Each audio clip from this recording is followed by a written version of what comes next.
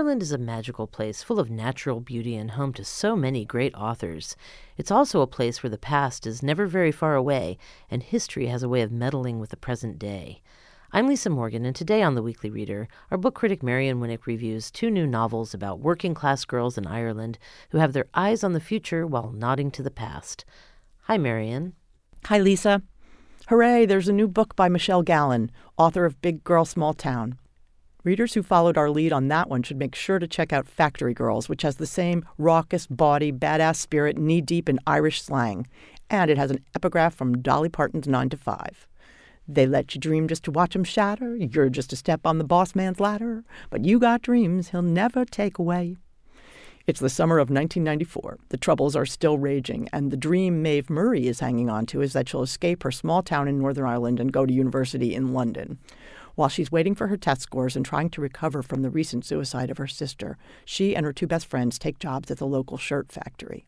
The factory, managed by a handsome, sleazy predator with a Jaguar, is the rare space where Catholics and Protestants work together, an uneasy situation where violence could always be just around the corner. Among the many raves for this book when it came out in the UK was Fiona Murphy's in The Independent.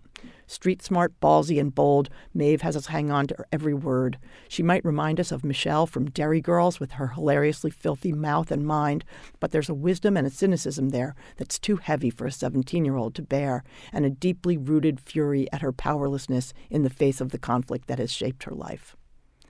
Our second book is Snowflake by Louise Nealon. Though most of us know only one book set at Trinity College, Dublin, and I speak of The Great Normal People by Sally Rooney, there are apparently so many of these now that in the UK, Trinity novels are considered a literary subgenre.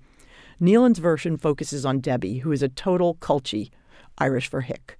She's grown up in a family of misfits on a dairy farm in County Kildare, and before starting at university has only ever been to the city to see the Christmas lights. The reviewer in The Independent called Nealon's account of Debbie's experience as a commuter hilariously astute. She loses her train ticket and gets slapped with a huge fine, is hooted at by the security guard when she asks for directions, and makes it on campus only to be heckled by members of the University Vegan Society. Fortunately, she's soon befriended by a rich, beautiful classmate who can show her not just how to get around the quad, but also how to party, shop, and hook up with boys. At the center of the novel is the silence and shame surrounding depression and addiction in Irish culture.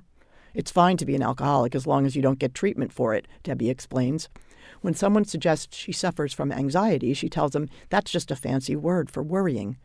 Tracing her gradual understanding of the difficulties that have shaped her family life, Snowflake is wistful, worried, and wry.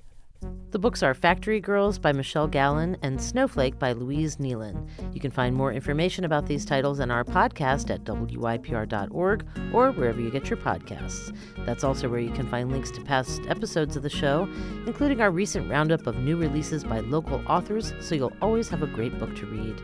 The Weekly Reader podcast is made possible by the Ivy Bookshop. For The Weekly Reader, I'm Lisa Morgan. And I'm Marion Winnick.